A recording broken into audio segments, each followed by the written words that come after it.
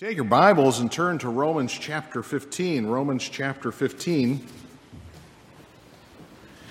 I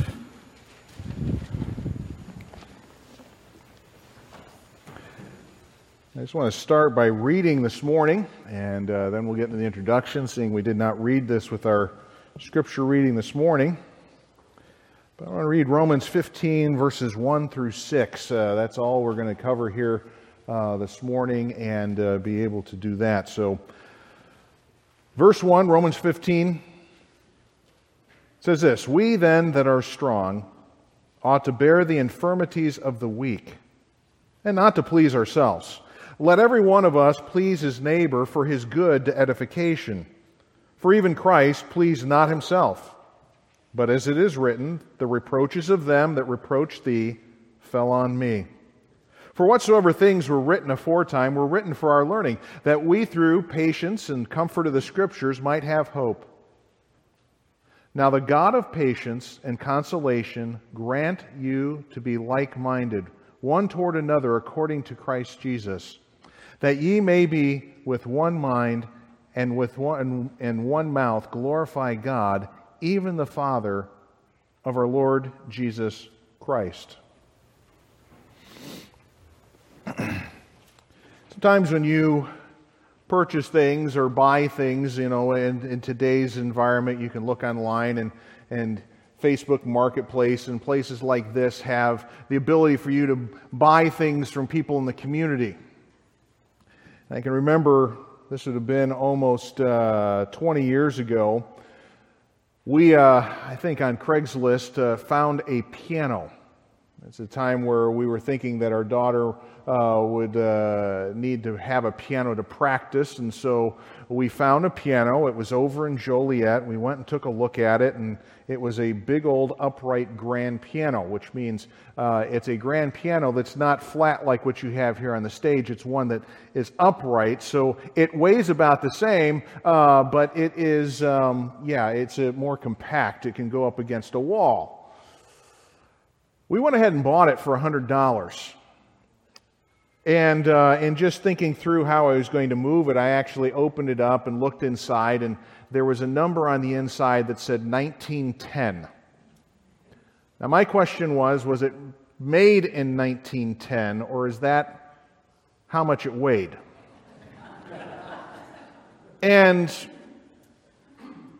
we had to get it out by, I can't remember why, but we had to get it out by a certain time period, and so I was looking for somebody to help, and I got 3 individuals to help with that, and they were 3 junior high boys.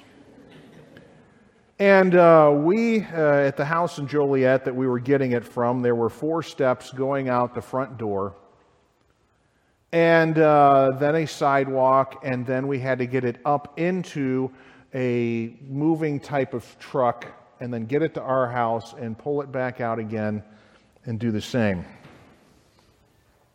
I think on that occasion I was probably the strong one, and the 3 junior hires were valiant in helping with that, but we risked life and limb trying to get it down the 4 steps out to the street.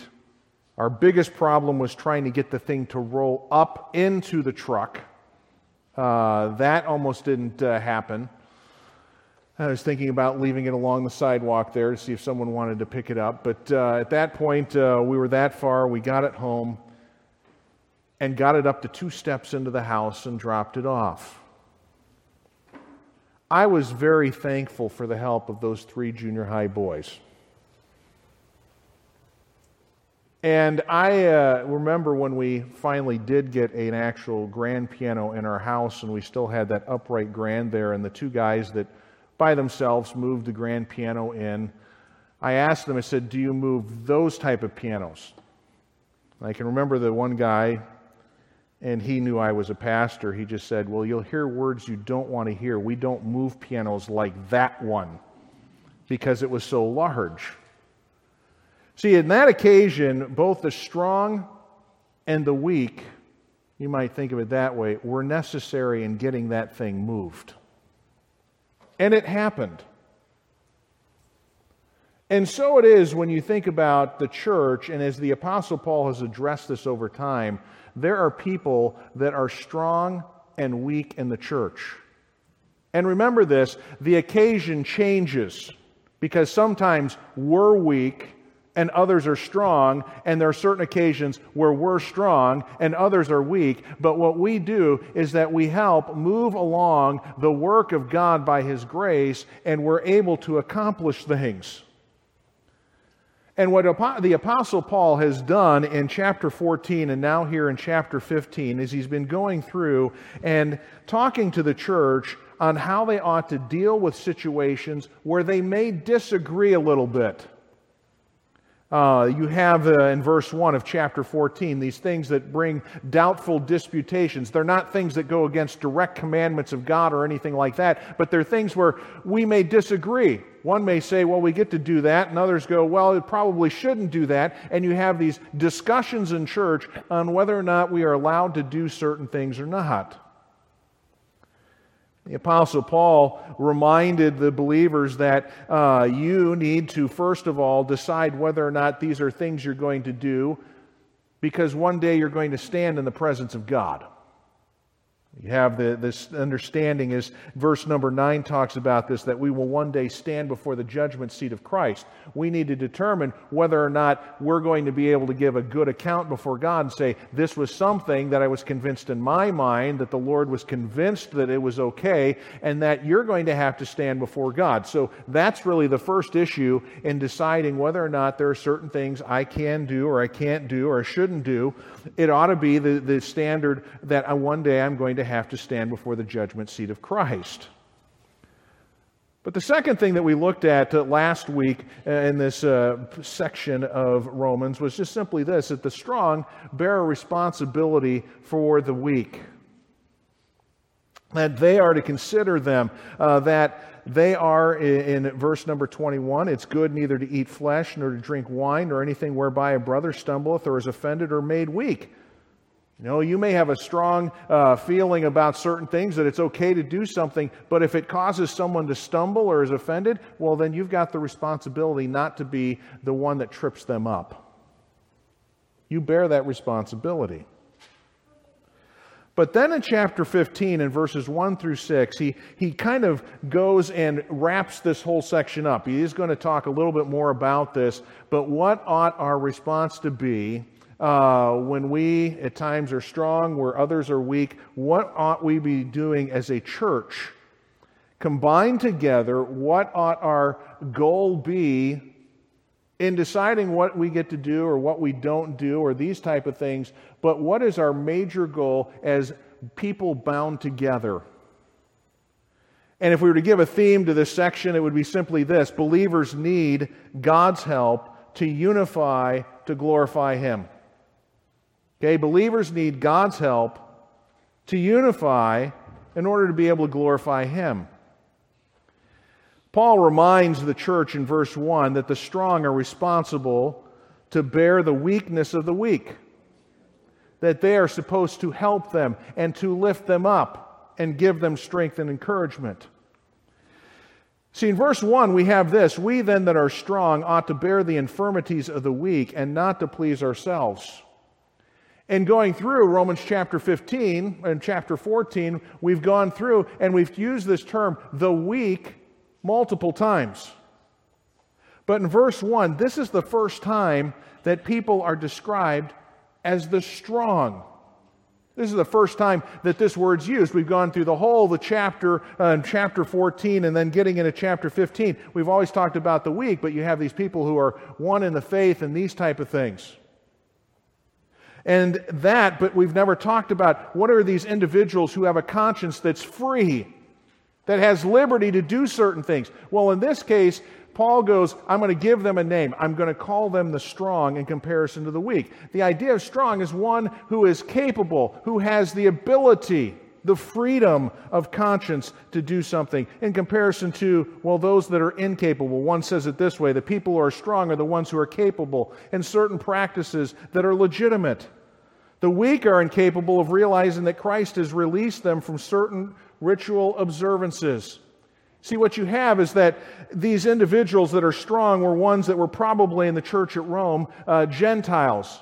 People who had not been raised with some of the different ritual observances that the Jews had to follow about certain meats and certain days and these type of things. And so they were kind of free in their mind on whether or not they were allowed to do certain things or not. And so when the Apostle Paul says, for those that are strong, they ought to bear the infirmities of the weak, it's those that are incapable of handling these things. The strong needs to bear up and carry individuals along like that and be willing to go along with them in what's going on. See, the strong does have a responsibility to the weak. There is this problem that happens in many churches where they look at individuals that may have, we would say, practices where certain people won't do certain things, and they look at them and go, I can't believe they're like that. I'm just going to ignore them. That was part of the question in Romans chapter 14, that the strong were just simply ignoring the weak. They're of none account. They are to be despised. They're to be individuals not paid attention to. But here Paul says, no, you have a responsibility as those that are strong to bear up the weak. It reminds us of how the Apostle Paul said back in Romans chapter 13, where he talked about the fact in verse number 8, owe no man anything but to love one another. See, we said that the principle here, as far as strong and weak people, is not your knowledge that's in your head. You may understand that there are certain things you can do. There's a freedom in Christ to do certain things. And that is, you be right and accurate in saying these things, that these things are true. But on the other side of it, there's other people that don't quite understand that. And that is where love balances on the other side. It's the whole argument that the Apostle Paul had in 1 Corinthians 8 through 10, where there was a discussion of whether or not it was okay to eat meat that had been offered to idols. Because there were certain people going, idols are nothing. They're made of stone. They're not really anything. And offering meat doesn't do anything to that meat. The meat's okay. And they understood that from the Scripture. But there were others who, in their own mind, were going, no, those idols are real things. And from some of them, they had come out of a background where they had worshipped those idols and had experienced some of the power behind those, the devils that were represented by those idols. They had felt the power of that, and they're going, well, you can't eat stuff that's been offered to idols. And in their own mind, they couldn't do that, even though God said it's okay for you to eat any kind of meat and that idols are nothing. And what the Apostle Paul said, there needs to be a balance in the sense that you may know something, but you have to balance it off by love. And in a church, sometimes we may recognize certain things that other people don't. We've looked at the Scripture, understand certain things, but there's someone who's coming with a conscience that is more sensitive. And we have a responsibility to bear that person up. Not to tear them down, not to say, that's foolish. No, at times we as Christians are to help each other, strengthen one another. This word bear that's there in the sense of the infirmities or the weaknesses of the weak is the word that is used in Galatians chapter 6. Galatians chapter 6 starts this way, brethren, if any man be overtaken in a fault, ye which are spiritual, restore such an one in the spirit of meekness, considering thyself also, lest thou also be tempted. And the Apostle Paul starts off there and goes, listen, what if you have somebody who actually does fall into sin?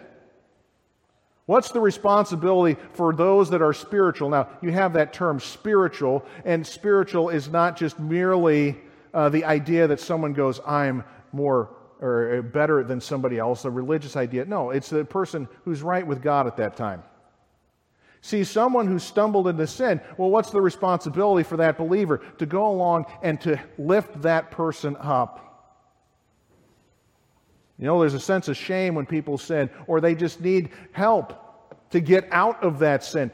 We as fellow believers have responsibility to help each other up when we fall into sin.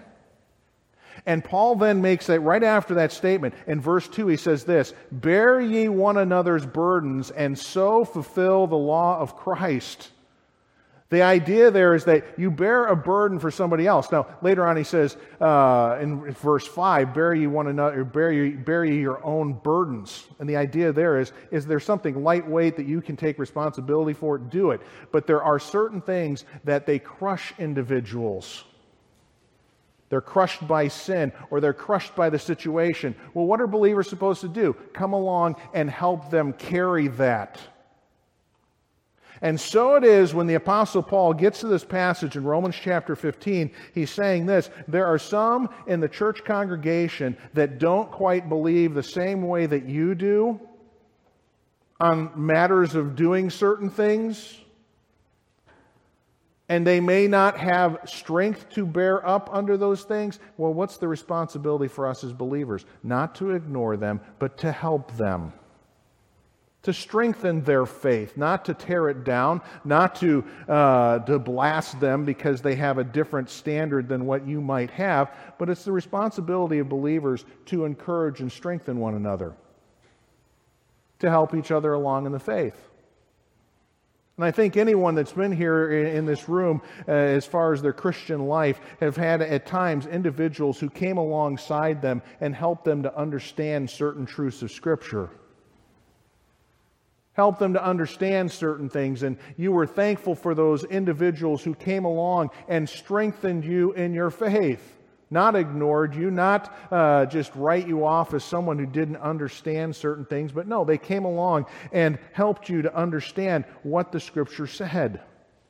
This is part of the idea of what was even talked about in Sunday school, our responsibility to be disciples and disciplers. Ones that are helping others follow Christ. Well, sometimes it's our responsibility to come along and help individuals to understand certain truths of Scripture, to understand certain ways of living. And so the Apostle Paul starts off here: the strong are responsible to bear with the weakness of the weak. But secondly, you see in verses 1 through 3 this, that every believer is to please their neighbor by building him or her up.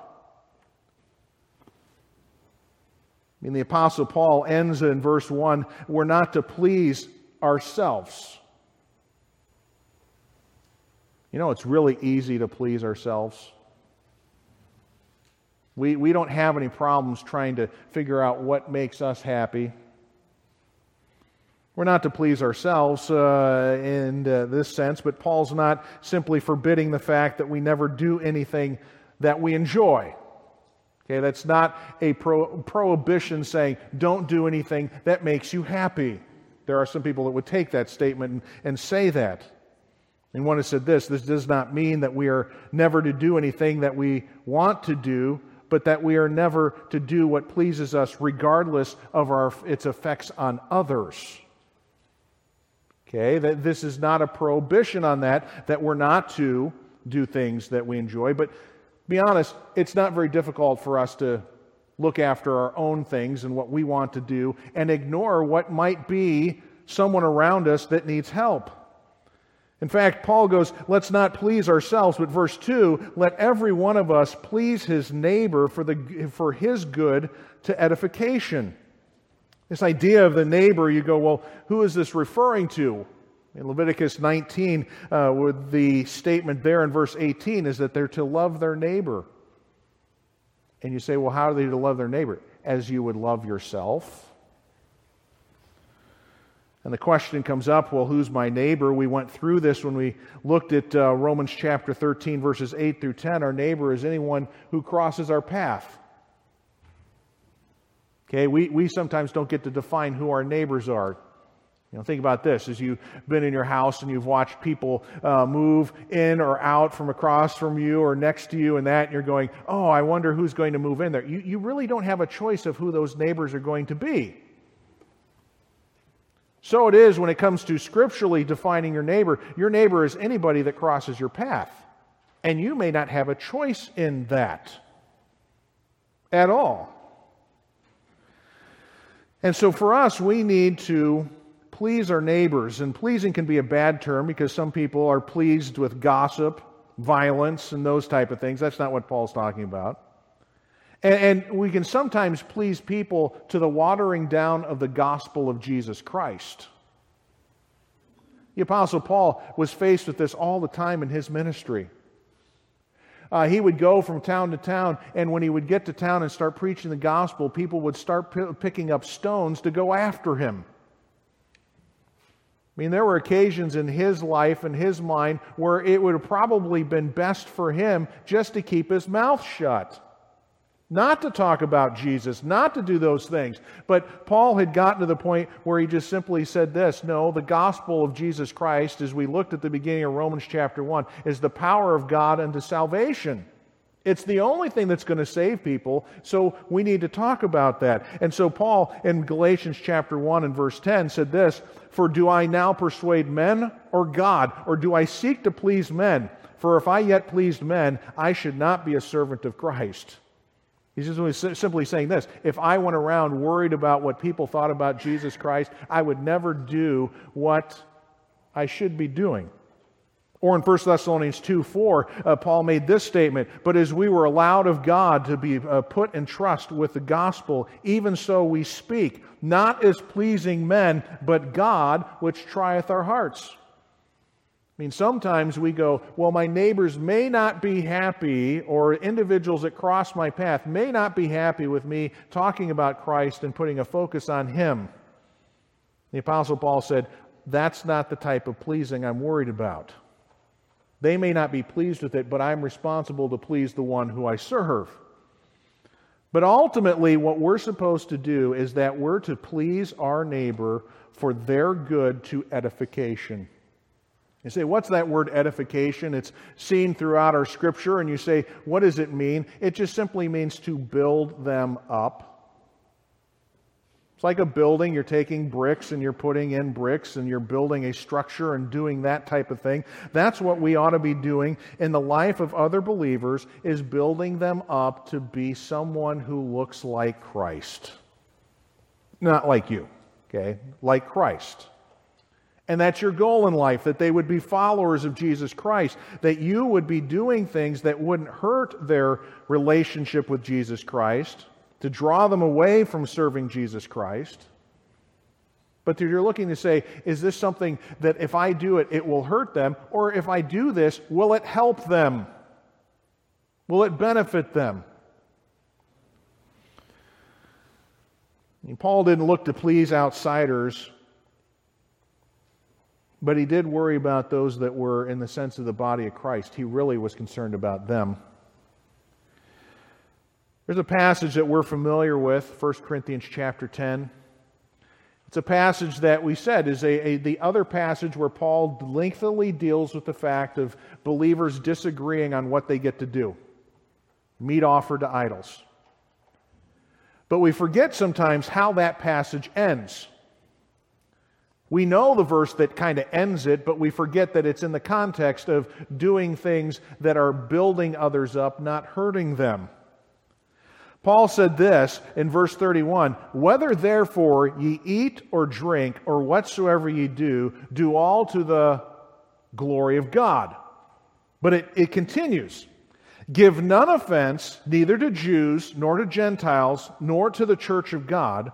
And then verse 33, Paul says this, even as I please all men in all things, not seeking my own profit, but the profit of many, that they may be saved.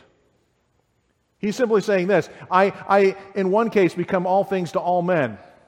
And that's not saying that he becomes sinful to reach sinners. That's not what that context means. He goes, to Romans, I become like Romans.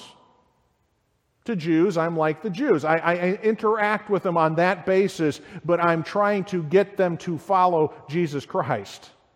I'm looking to do that. I'm looking to please them in all things, but it's not for my own gain, not for my own profit. It is that some of them may be saved, but then he makes this statement, be ye followers of me as I am of Christ.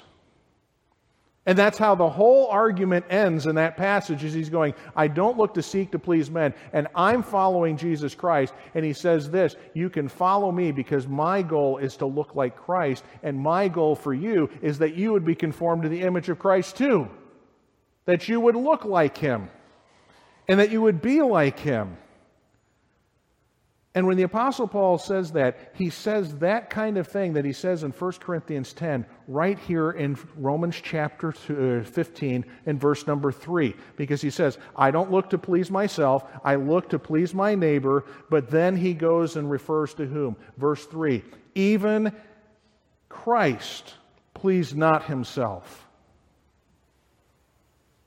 Now you think of anybody in this universe that had a right to please himself, it was the God of the universe. He's the author of everything. He created it to bring Him glory and to bring Him praise and to bring Him joy. He created the universe for that. But when He came into His creation and took creation upon Him, it wasn't that He came in to, get all the niceties of life and get all the things that would bring Him joy in this life. No, when He came into this world, He did nothing but take on, as it says here, reproaches. Look at how it's stated there. He says, Christ came and pleased not Himself, but as it is written, the reproaches of them that reproached thee fell on me. There's a quote of Psalm 69:9. We read that this morning. Actually, the first part of that verse is, the zeal of the house of the Lord hath eaten me up. It's a verse used to describe when He went and drove out those that were in the temple, making a profit off of those that were coming in. That was the verse that was connected with it. But then at the end of the verse, He just simply says this, the reproach of people that hated God and didn't like what they were doing. When I showed up on the scene, what happened? It fell upon me. I was the one that was abused. I was the one that was attacked. But it was not for my own gain. It was for the profit of people that I was ministering to. Christ Jesus came into this world to minister to sinners. And He went amongst them. And He was a part of their life. And in His ministering, what you find in Psalm 69, that psalm is one of the most quoted psalms in relation to Jesus Christ. You can take a look at it this afternoon and just look through the rest of the psalm. We didn't read it all here this morning, but that psalm is one of the most quoted psalms in the New Testament in relation to Jesus Christ. But as you read that psalm, when Christ is ministering, He becomes basically one who suffers abuse from everyone. In the passage that we read this morning, we find out that Jesus, His enemies didn't like Him. Surprise, surprise. But you find others that you would think would be ones that would be on His side. In verse 8 of Psalm 69, you find that His brothers are against Him. That in verse number 11, that basically the psalmist is writing there that the Christ has become a proverb, or we might say this, a joke amongst people. He is one in verse number 12 of Psalm 69 that the rulers are doing Him in. And even the drunkards are making a song of Him. I mean, when you look at when Christ came into this world, He didn't come in to enjoy all the niceties of it. He came in to please others, to build them up. That's why He was here. He was willing to suffer the reproaches of being the Son of God coming into this world and to take on all of the assaults of individuals upon Him. And it was for the sake of ministering to people just like us. He did it for our benefit. He did it for our good. And so for us, as we look at this and we go, well, who should I be pleasing? You're not living this whole life for yourself. You're looking to go, well, how can I help others out? Well, that's a really tall task that I have to be responsible for other people. Well, Christ, the God of the universe, came in to please others, to build them up, and was willing to suffer harshness and cruelty and reproach in His service to God. And so we need to be reminded of this, that sometimes as we go about and we try and minister to other people, it's not going to always be easy. Do you realize sometimes when you minister to other people that they're going to attack you? They're not going to be nice to you. And you're going, well, fine, I'm just not going to try and help that person out anymore. And the truth be told, no. Christ, He suffered reproach to help others and was willing to time and time again bear under things that, well, we oftentimes crumple underneath and go, well, I'm done. No, Christ came into this world and suffered reproaches, and so it's just a reminder to us that even sometimes as we're looking to build others up and help them out, that sometimes you'll suffer hurt. And you go, so do I just stop? No. Christ was willing to go all the way to Calvary, to die, to give us what we ultimately needed to be built up. And so for us, as we go through this, that every believer has a responsibility to please their neighbor by building him or her up. But you see in verse number 4 that it also says this, that every believer has been given Scripture to be able to accomplish this unity. You're not left on your own going, well, how do I help somebody else out? And how can I benefit them and be an encouragement to them and be able to do all of this? Because in verse number 4, just after this quote of Psalm 69:9 was used by the Apostle Paul in the middle of his argument here, he has this kind of an aside. Someone suggested that maybe verse 4 should be in parentheses, because he kind of gives an aside on what he just did. You need encouragement, you need help in doing something. Well, God's given you something. It's called the Bible. It's called the Scriptures. I mean, the Old Testament Scriptures, verse number 4, it says this, "For whatsoever things were written aforetime," written in the Scriptures, were written for our learning. We have a whole Bible, and at this time when Paul was writing, they only had the Old Testament. So when he's referring to those things that were written, it's the Old Testament. Do you realize that the whole of the Old Testament is for your learning? Every part of it. There's not certain sections of it you just kind of go, no, not worth it. That book doesn't seem to be any help to me. I was reminded of this just this past week. We were going through the book of Esther in school and with the seniors and just going through that and what that book's value is. You realize that book, as you read through it, has no mention of the name of God in it at all. God's not there. You read through it, and even the characters don't really seem to refer to what He is and who He is and all of that. And you read through the story, and you're just going, what's the value of that? God's not even mentioned. Well, you go through that story, and what you find is that God can take people that probably aren't really in the place that they should be at, and He can take people who are stubborn and wild. King Ahasuerus is a king known in history as Xerxes, and he was a wild, uncontrollable maniac. You didn't know if he was going to be happy, and an instant later, ready to take your head off your shoulders.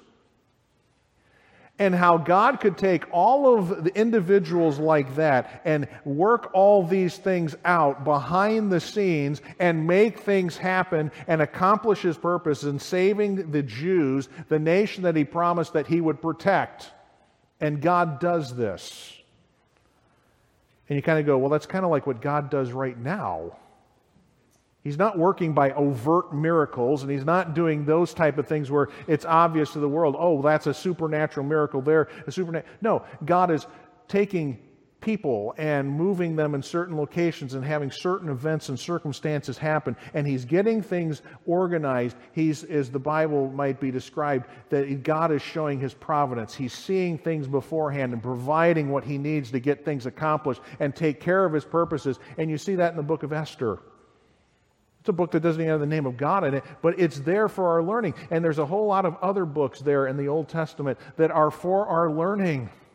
You say, well, what can I learn from it? Well, the Apostle Paul tells us what you can learn from the Scriptures, even the Old Testament, not just the New Testament. What can you find in it? Well, that we can, as we find at the end of verse 4, that through patience and comfort of Scriptures we might have hope. To the Scriptures, you realize this, that word patience there, you could underline it and put it off to the side. It's the word that's normally translated endurance. Like someone who's bearing up under a heavy weight and moving forward, much like young men moving a piano and moving forward. not just bearing up underneath it. So it is, there are things in life that we just bear up underneath and continue forward and move forward in life. And you go, are there things in Scripture that God gives us that can give us the ability to endure? The answer is absolutely. There's things that gives us strength where we look forward to that this life is not the only thing. Heaven's something to look forward to. The glories of it, what we have to look forward to. This life, though it's short, sometimes 70 years, sometimes 80 years, if the Lord's so gracious to be pleased with us and give us that kind of life, that there is something to look forward to. So you go, what happens if life in this time is so difficult? Is this it? The answer is no. You have something to look forward to. And it's not because of what you've done, it's because of what Christ has given to you. I mean, you can have endurance, the ability to bear under certain things and understand certain truths as you read it. And not only that, you can have endurance, but you can also have comfort. That's the word that we find translated as a noun, the word comforter. Remember what the Holy Spirit was called by the Lord when He goes, I'm going away and I'm going to give you a comforter. And you go, what does that word comforter mean? It's one who comes alongside to help, to encourage, to admonish, to challenge. That we can find solace and comfort in the Scriptures. And there are times where we go to the Scripture and life is really bearing us under, and you go to the Scriptures and you just start reading. More often than not, when that happens, people turn to the Psalms and just go, what does the Psalms have to say? Much like Psalm 69 was used by David here by Paul here this morning. In Romans, so it is that we can go and look at the Scriptures and find encouragement, comfort, challenge.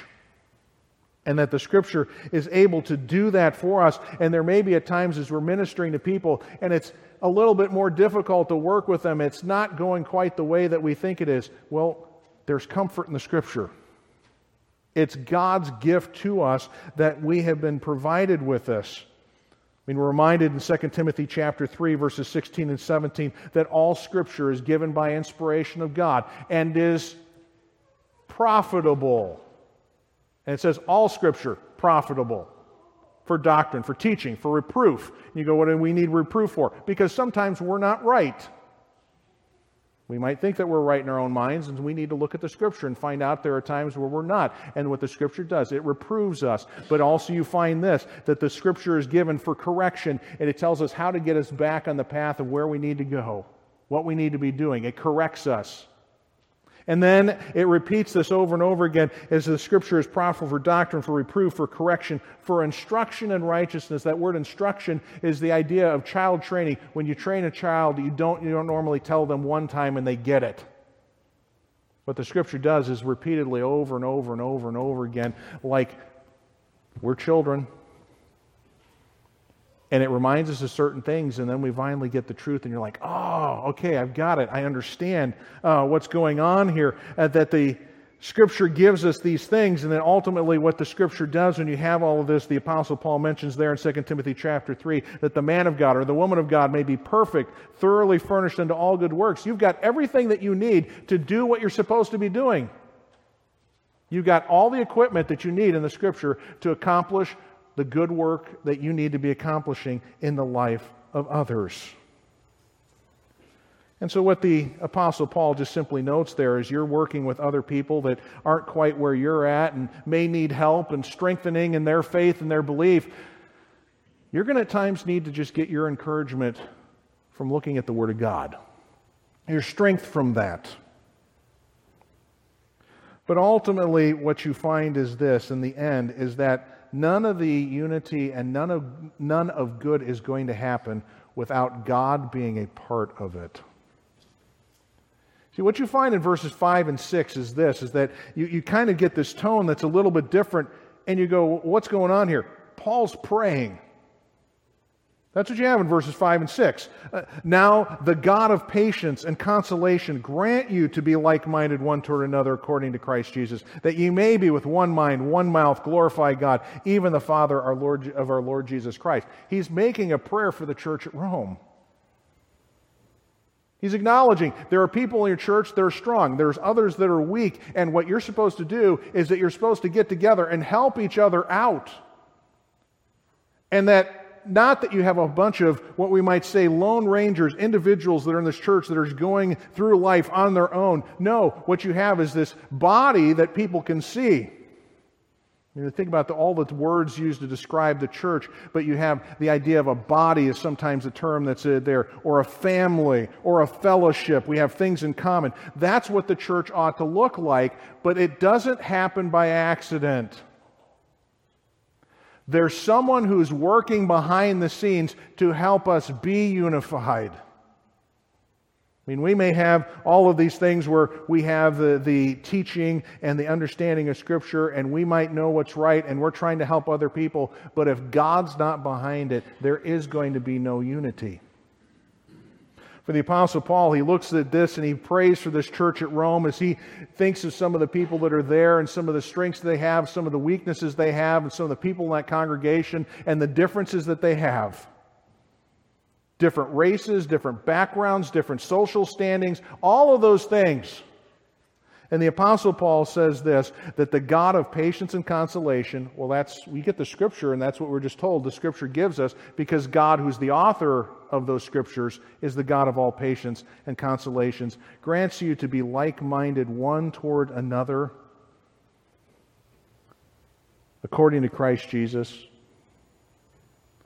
Philippians chapter 2, you have this statement, let this mind be in you, which was also in Christ Jesus, who, being in the form of God, and then it goes through and lists what Christ did, and coming down and taking upon him the form of a servant, was made in the likeness of men, and being found in fashion as man, he humbled himself and became obedient unto death, even the death of the cross. See, what we do is that as believers, we ought to be praying, God, give us patience and give us consolation, that we would, as a congregation, get together and be like-minded because we're focused on Christ, not on self. Not about what I'm going to gain. No, on what Christ is able to do for us. See, you find that the believers can be unified, you see in verse 6, in mind and in mouth. We as a congregation coming from all the backgrounds, length of terms, I would say, of salvation. Some have been saved, 5 years. Some have been saved for 40 years.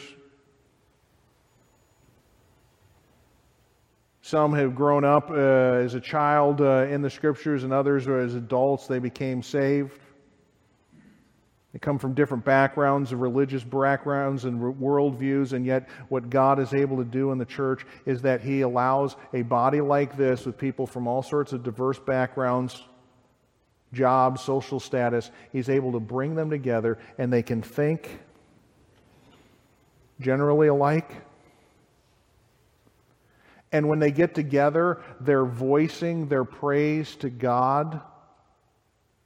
And it's not that they're at strife with one another, they're angry with one another. No, their focus is on Christ, and in ultimately magnifying Christ, they will do what the end of verse 6 says. They will glorify God. They will bring glory to God. See, what we desire in a church, and trust that that's the case, is that you are thinking through that. Why do we have a church body here? Why are we working with one another? So when individuals come in, they can come in and go, that is a body. That's a family. And what are they all focused on? What's their goal? Oh, to magnify God. It's not for them to be seen as individuals, though you have individuals who are responsible for different things and do that. But by the time people get done, they realize when they come into a body that's unified, where the strong is helping the weak, and you have all these different people that are gathering together, and they're like-minded because God is working in their midst, they can go, wow, that church is all about magnifying God. That they, and you say, what does it mean to glorify God? It just means to make God big. It's like taking a telescope and looking at the planet Jupiter. It looks really small, but when suddenly you take the telescope and you look through that, you're going, whoa, this is really big. And that's what the church ought to be doing, is that we as a body are getting together on a Sunday and Sunday nights and Wednesdays and other occasions that we get together and people can come in and go, they're all about God. That's why they get together. They're trying to let people know what God's like and understand what that's like. And that's their goal in life, that they're doing this. They're glorifying Him. You say, how does that happen? It doesn't happen by our own strength. The hymn says, the arm of flesh will fail you. If we attempt to keep unity by our own ability and by our own talents and try and keep a unified front in this church, it will fail. It's only by the grace of God and the strength that He gives that He keeps us together. The Apostle Paul knew that. He goes, you've got the Scripture and you've got people that are trying to follow Christ, but ultimately you need God to be a part of this equation to keep the unity, to keep you glued together in one mind and with one voice, praising God, that this ought to be what takes place. So my question for you this morning is not whether you're one of the strong or one of the weak or you gauging that. My question for you is this: do you pray for the unity of this church? Paul did. Paul prayed for this church that he hadn't even met yet.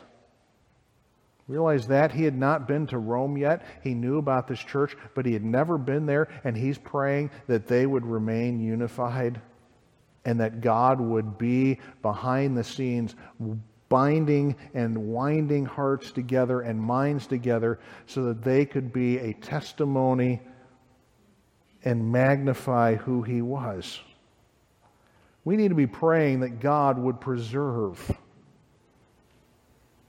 the peace and the unity that we have. That doesn't mean that we don't ever, perhaps talk to each other and work through certain things that perhaps aren't right. We do that. But behind the scenes, there's got to be the God of peace who's bringing unity to be part of our congregation, and that as we go through in the years ahead, that we can just simply say, God has been magnified. And it's not because of we're great people and we're fantastic and we're all strong. No, we've all got our weaknesses and frailties.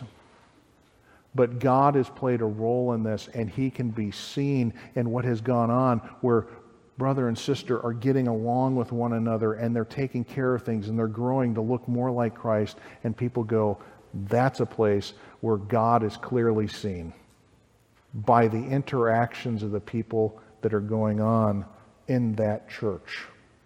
And that ought to be the case. Concluding this morning, I just wanted to do something a little bit different in our conclusion this morning, and it's just simply this. I have asked two men to come up this morning, and just simply in closing of the sermon, pray that God would give us unity as a church, that He would continue to show His mercy and grace to all of us, but that we would be unified, not because we're all working really hard at unity, that we should be doing, but that God will be gracious to us and continue to keep us unified, that we are of one mind, of one voice, giving God praise.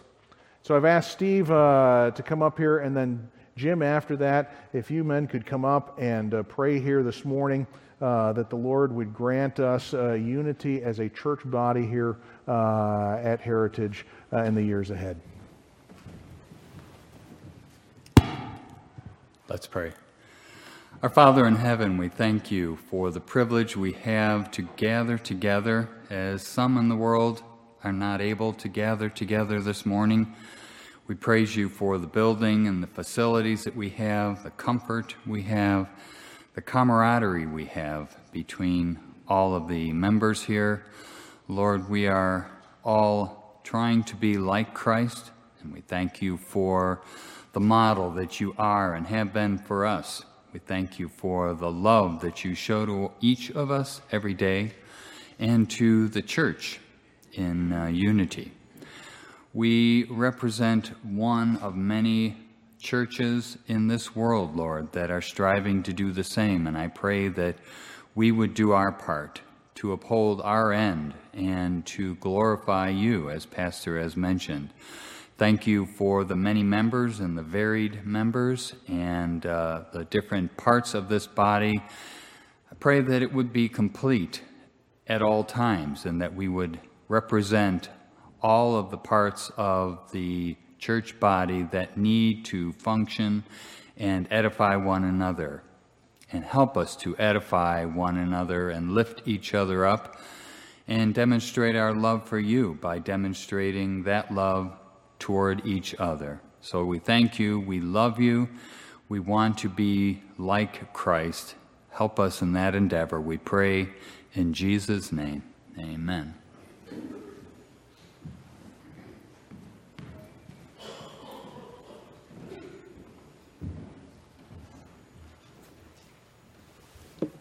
Heavenly Father, we come to you this morning with love of heart and soul to you, praising you for your love for us and for your blessed and wonderful gift of salvation. We would ask, Lord, this morning that you would unify us, that you would give us the faith to work together, to set aside our desires, that you would grant us desire to be like-minded, to unify and seek you, God, and glorify you in all we do. We pray for wisdom, for guidance, and for blessing. May we go forward. May you open new doors for us. We pray that this would all be done to glorify, and we thank you in Jesus' name. Amen.